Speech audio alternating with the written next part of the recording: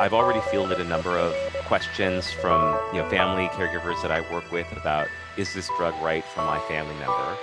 And in every case so far, I've said I don't recommend the use of this drug. I actually can't think of a patient of mine whom I would recommend to take this drug. Hi, I'm Bobby, a certified caregiving consultant and educator, a caregiver support group leader, and I've written 2 books for caregivers. And this is Roger That, the podcast dedicated to guiding you through the heavy haze of dementia. Mike is unable to join us today, but he will be back with me as soon as possible. Here we focus on the caregiver, offer our practical insights, and share some emotional support. And maybe a laugh or two, which we all know is the best medicine. We know that Alzheimer's is a devastating long-term fatal brain disease affecting millions worldwide, with new cases being diagnosed every day. Across the country and the world, people are hoping for a treatment and eventually a cure.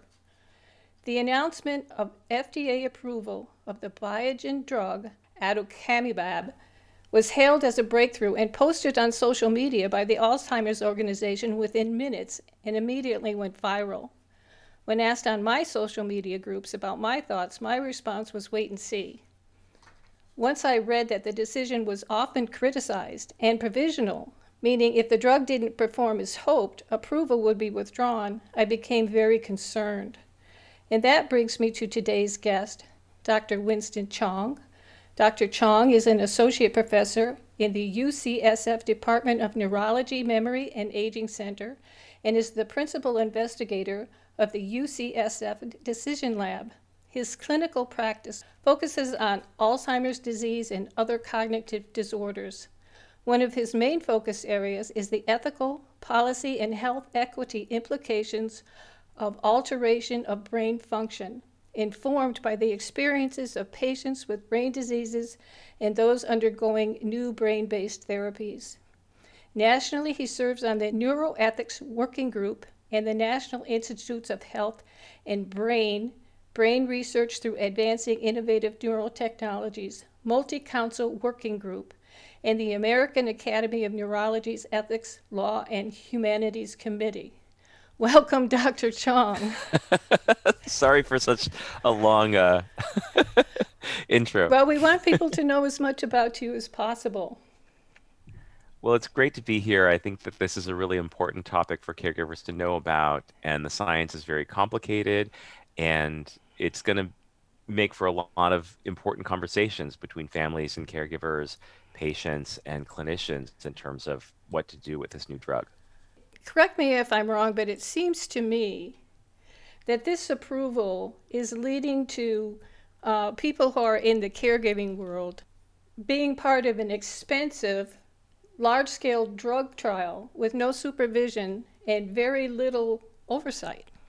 I wish it were even as you describe. I mean, the approval is provisional, but Biogen has, I believe, 9 years to put the data together to show whether or not the drug is working as advertised. And so potentially this drug could be in general use for years and years and years at a tremendous social cost, and also we should mention with a lot of individual risk to patients without really any conclusive evidence that the drug really works. So even if it were, as you said, a large scale drug trial, usually those wrap up within 2 or 3 or 4 years. But the company is going to be selling this drug for about a decade before they're really required to show their evidence. Oh, wow. And in general, the FDA has not been usually nearly as forceful in removing ineffective drugs from the market once they are out in practice. So, given honestly how weak the FDA has been in approving this drug over the objections of the expert committee that they asked for their recommendation, and over concerns raised by a lot of members of the scientific community, I think we have very little confidence in the FDA that they will uh, be any more forceful with the manufacturer in making sure that the drug is really working the way it's claimed to work. I happened to read online this morning an article by Berkeley Lovelace Jr. published yesterday on the CNBC website. And on there, Dr. Joel Karlosh, co-director of the Penn Memory Center, said in his opinion, the evidence to approve the drug was not sufficient. He also stated at this point there are uncertain benefits and known risks, and this is not the drug on which to pin our hopes. He also said that while he will not be recommending it to his patients, if somebody asked for it, he would write a prescription, which kind of boggled my mind.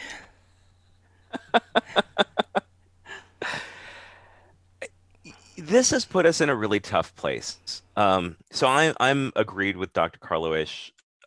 This drug should not have been approved by the FDA, but now that it's been approved, we all have to make individual decisions with our patients about whether or not it might be worth using for an individual case.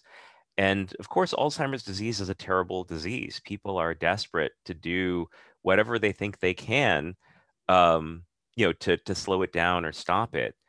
But, when we look at the data that are available to us, we really don't see much in the way of an upside. And there are really, really big risks. So I think my approach is a little similar to Dr. Karlowish. I've already fielded a number of questions from family caregivers that I work with about is this drug right for my family member? And in every case so far, I've said I don't recommend the use of this drug. I actually can't think of a patient of mine whom I would recommend to take this drug. That said, we have this model we call shared decision making, where we're really trying to make decisions together with patients and families about what's right for the patient. And if somebody really wanted to use this drug, I'd have a long, long conversation with the patient and family about my concerns about the drug. And we should probably talk about those in a little bit. But at the end of the day, if they were someone who kind of met the inclusion criteria for the study, so this has really only been studied in people with mild cognitive impairment or very, very mild Alzheimer's disease, very, very early stages.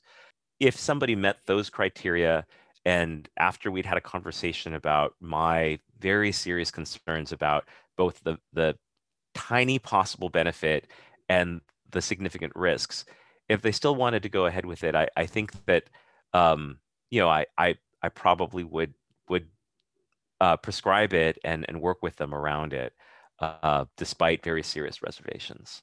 Now, my understanding, and I may be way off base, I'm certainly not a physician and I certainly don't know anything about how this drug technically works, but my understanding it's designed to remove some of those plaques in the brain.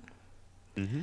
When we're focusing on the brain and removing something that's ingrained in the brain, it seems to me that we're risking cognitive ability and motion, and the brain controls everything.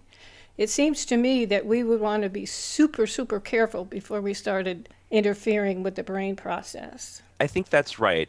This is a drug that does have very, very powerful biological effects on the brain. So no one is disputing that. The question is whether or not causing these biological changes in the brain actually helps patients. And so far, the evidence for that is very poor. This drug is one of several drugs that have been tried that aim to remove amyloid from the brain. And every other study, even in drugs that are very effective at removing amyloid from the brain, patients don't necessarily get better. And even with this drug, there were 2 studies that were done by Biogen, and in one the patients seemed to get better, and the other one it didn't. And we do have to wonder, sometimes we see improvements by chance. So when we look at a whole series of studies in which we take amyloid out of the brain, and in most of them people don't get better, the one outlier study out of 2 that were done with this drug, that could have just been chance, because this strategy has failed so many times. Meanwhile, as you mentioned, there are really big risks with the very strong biological activity of this drug. And about 40% of the patients who were enrolled in the study who got the full dose of the drug had brain swelling or hemorrhage in the brain, so bleeding in the brain. In many cases, this was just something that we picked up on scans, but actually, 1 out of 10 patients who got the full dose did have symptoms like a headache, nausea, vomiting, confusion, changes in vision. So, this is not something that we would take lightly. I'm wondering how often these infusions going to be scheduled to take place. Is it monthly? And what would be involved in it? It's a little unclear still, and it's going to be up to different practices exactly how they use it. There were some sort of safety and other inclusion parts of the trial that it's not clear that the FDA is going to require or whether later Medicare will require them. The drug is given as an infusion over an hour every 4 weeks. For the people who were in the clinical trial, it was really focused on people who had biological evidence of Alzheimer's disease. So, a biomarker showing that they really did have the amyloid protein because that's what this drug is targeted toward. But it's not clear in clinical practice whether that's going to be required or whether the drug might just be used in any patient given a clinical diagnosis of Alzheimer's disease, even if they don't have proof that they have amyloid as the cause of their problems. In addition, during the study, they were doing these MRIs to follow up on this risk of brain swelling and brain bleeding. And it's not clear how that sort of follow up is going to work in practice. But it's very possible that for many patients, in order to start taking the drug, their clinicians might want them to get a lumbar puncture or a PET scan, a kind of brain scan to look for amyloid in their brain. And then, when they're on the drug, again, getting an infusion every month or so, that they might also need to have follow-up scans to look for this brain swelling or brain bleeding. And certainly, if a patient has a clinical change like a headache or nausea and vomiting or confusion, which of course can be very common in Alzheimer's disease, that's probably itself going to prompt a lot of brain scans. Do we know if there was indications of this brain bleed or brain swelling in the original trials? Yes, so in the original trials, again, almost 40% of people who got the full dose drug had brain swelling, brain bleeding, or a combination of the two. In most cases, it wasn't because they didn't have symptoms. It was something that was picked up on scans. This is something we know to be a risk. But still, 1 in 10 patients who got the drug did have symptoms from it. And many patients had to be taken out of the study permanently because of these side effects. And I can't help but wonder, and again, we don't know at this point whether or not there would be a cumulative effect, which would make those results even more dangerous, depending on how much of the drug you've had in your system. In the study, most of the time when they saw this sort of swelling or bleeding on the scans, they would pause the drug and it would go away and they could sort of restart somebody. But out of every 14 patients who got the full dose drug, one patient did have to be permanently removed from the study, because of more persistent effects. If the way that this was discovered was through the scans, what brought that to the attention to the patient and to the doctors? So in the study, they were required to do these scans as part of the safety monitoring. And that's partly because, as I mentioned before, we have a long experience of, again, of failed trials of similar drugs that are directed at the amyloid protein. And we've known for a while now that these medications that aim to remove amyloid in the brain, in part, you're recruiting the immune system to take out the amyloid.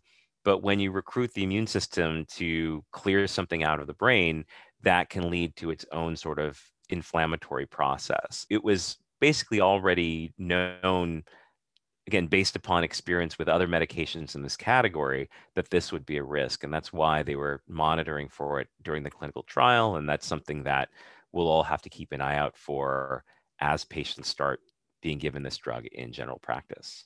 Do you possibly think that the fact that 3 people have now resigned because of this, the concerns about this drug, that it'll have an impact on whether or not it'll go forward? So the resignations were from an advisory committee. So this is a expert committee that the FDA asked for opinion when the drug came up for approval. And this is a common thing when the FDA is looking at approving a drug, they'll ask this expert opinion. And again, in almost every case, they follow the advice of the advisory committee. This was very strange. So out of 11 people on this committee, none of them thought that Biogen had showed enough evidence for the approval to go forward. And during the meeting last fall where this was discussed, a lot of members of the advisory committee also expressed some concerns about how the FDA was looking at the evidence and how closely the FDA seemed to be working with the company, with Biogen. It was almost as if they were really kind of trying to cheerlead and push the drug through. So there were already a lot of concerns with how the FDA was conducting its review. And again, the committee was unanimous that there hadn't been enough shown to approve the drug. So when the FDA this week went ahead and approved the drug, despite the unanimous recommendation of the advisory committee, I think a lot of us felt, why even have an outside committee at all? Like, why bother, right? If you think about it, I mean, this is a panel of experts. These are, some of the leading experts in brain diseases, in how to interpret clinical trial data. These are busy people. They've got important things to be doing. And if the FDA is just going to ignore their opinion, and frankly, I read the FDA's release where they explained their decision. If I was a member of this committee, I would be insulted, honestly, because the rationale they gave for why they approved the drug, first of all, doesn't make any sense. And second of all, it contradicts the things that the FDA said at the meeting in the fall. So, I mean, I would feel lied to if I was one of the members of the committee. And, I think that, so it wasn't a resignation within the FDA itself. So the people who were responsible for the decision to approve the drug, they unfortunately are not going anywhere. Okay. But the people who they were calling on to give advice and input, and again, these are some of the main experts in the country. These are the people that we would want weighing in on this kind of decision.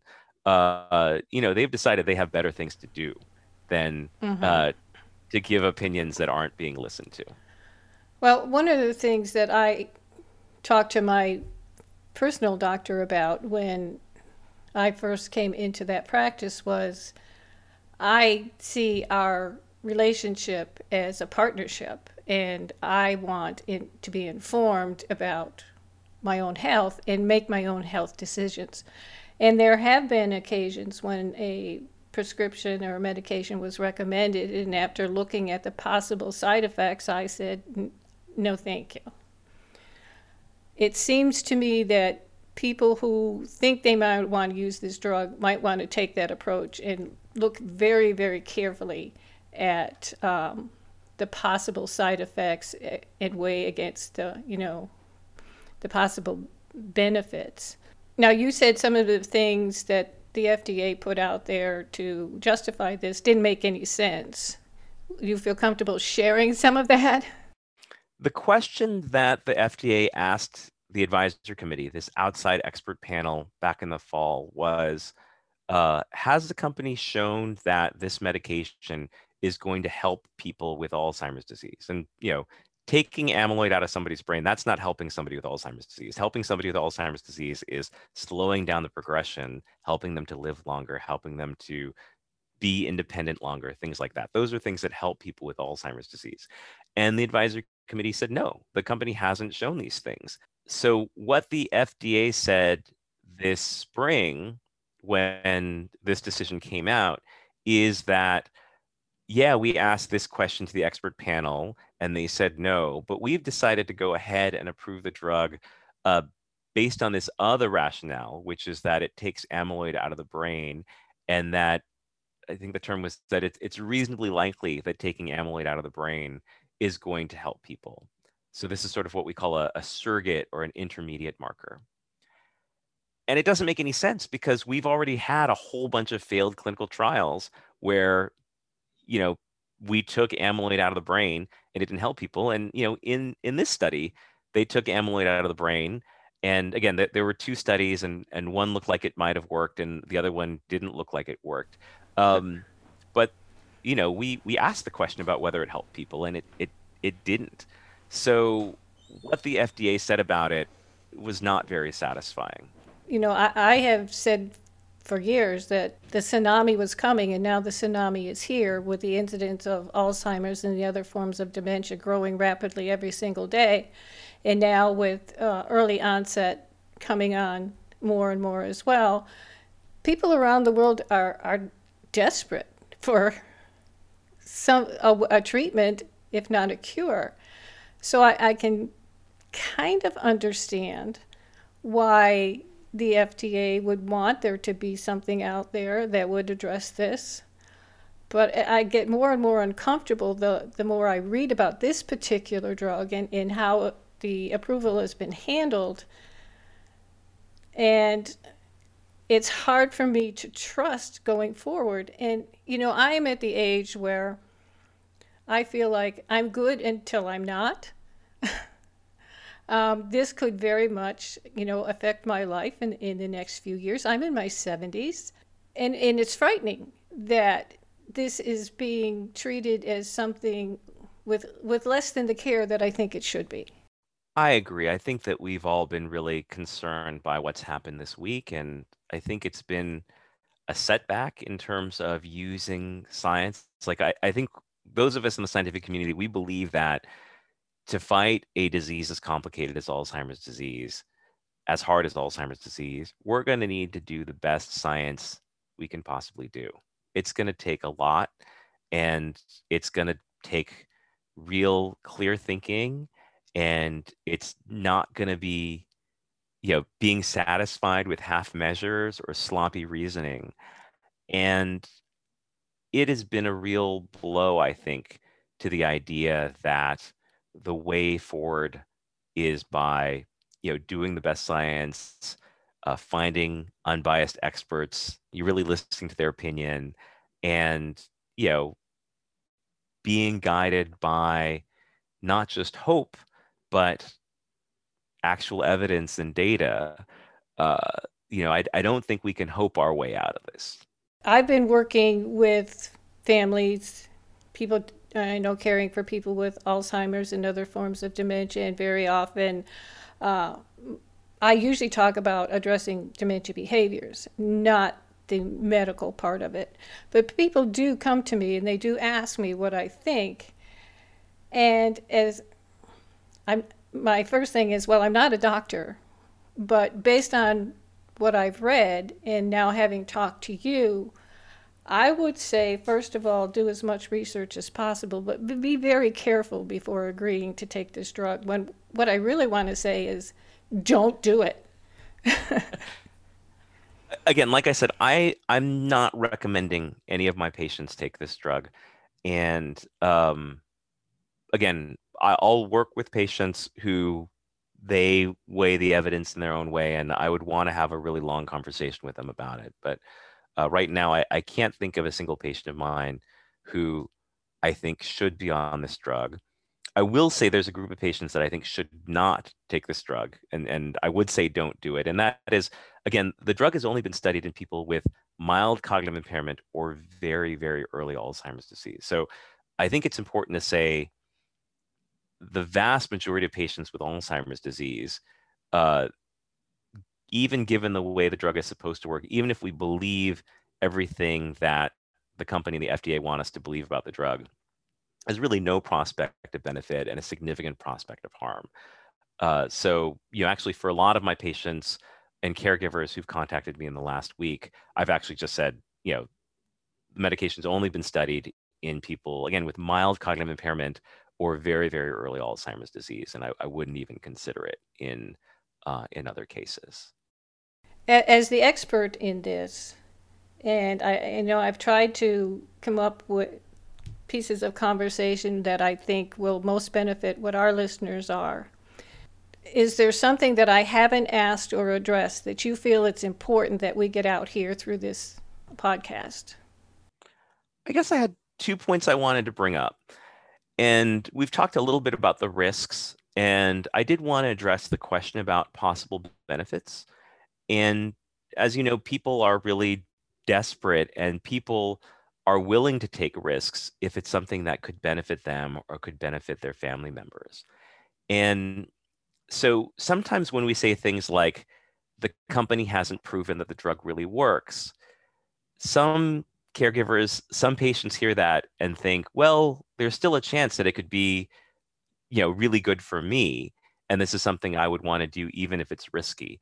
And again, I think even with the risks that we've described in terms of swelling or bleeding of the brain, if the drug were potentially really, really effective, then there might be patients for whom it would be reasonable to take even major risks in order to get that benefit.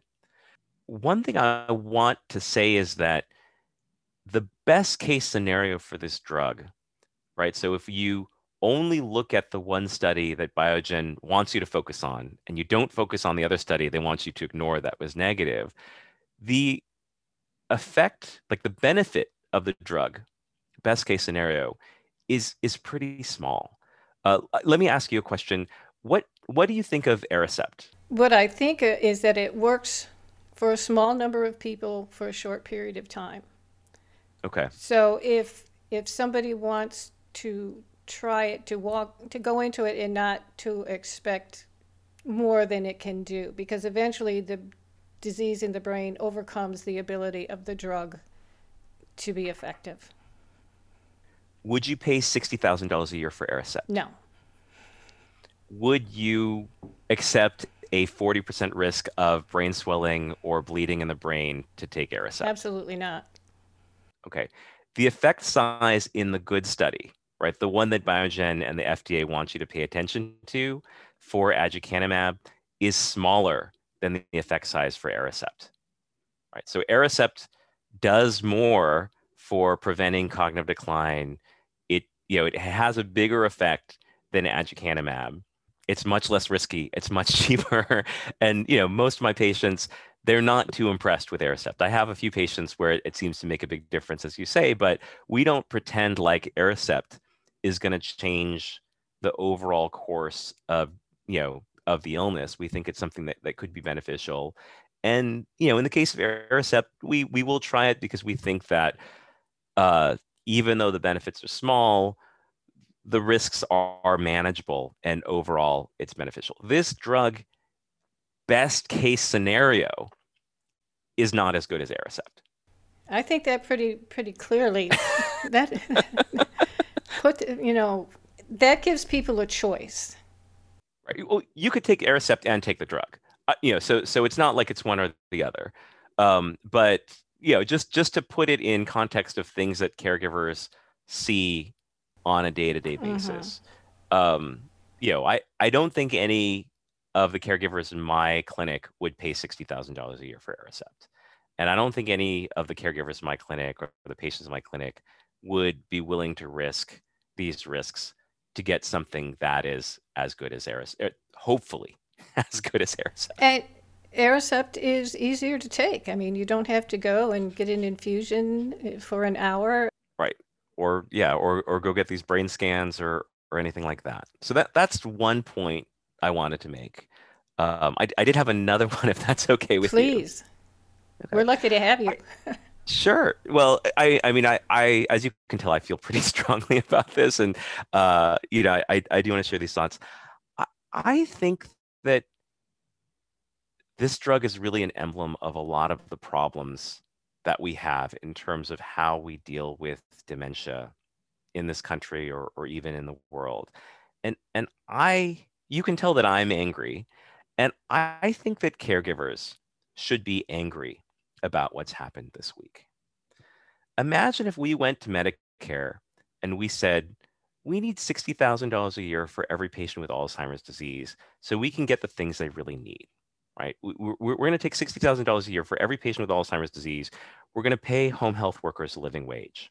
We're going to provide wage supports to caregivers who have to take time off of work. We're going to fund legal aid for older adults, right? Which is horribly underfunded. We're going to keep people from getting evicted. We're going to avoid scams. We're going to implement a Medicare long-term care benefit so people don't have to spend down, so people don't have to go and impoverish their families in order to qualify for long-term care. We're going to get more funding for day programs. We're going to get more funding for services. We're going to get more funding for transportation, right? So imagine if we went to Medicare and we said, we need $60,000 a year for every patient with Alzheimer's disease. We're going to do all these things. What would they do? They would laugh at us. That's right. They're not going to give us that, right? And these are things that are going to keep patients out of nursing homes. These are things that are going to allow people to live independently with dignity, doing the things they want to do, being connected with their families for as long as possible. These are things we know are going to work, right? And they're going to have a major impact on families and caregivers. Medicare would never pay for these things, right? They like we wouldn't even try asking, right? It would never occur to us to go to Medicare or to go to the government and say, this is what patients with Alzheimer's disease need. But it would have a huge impact.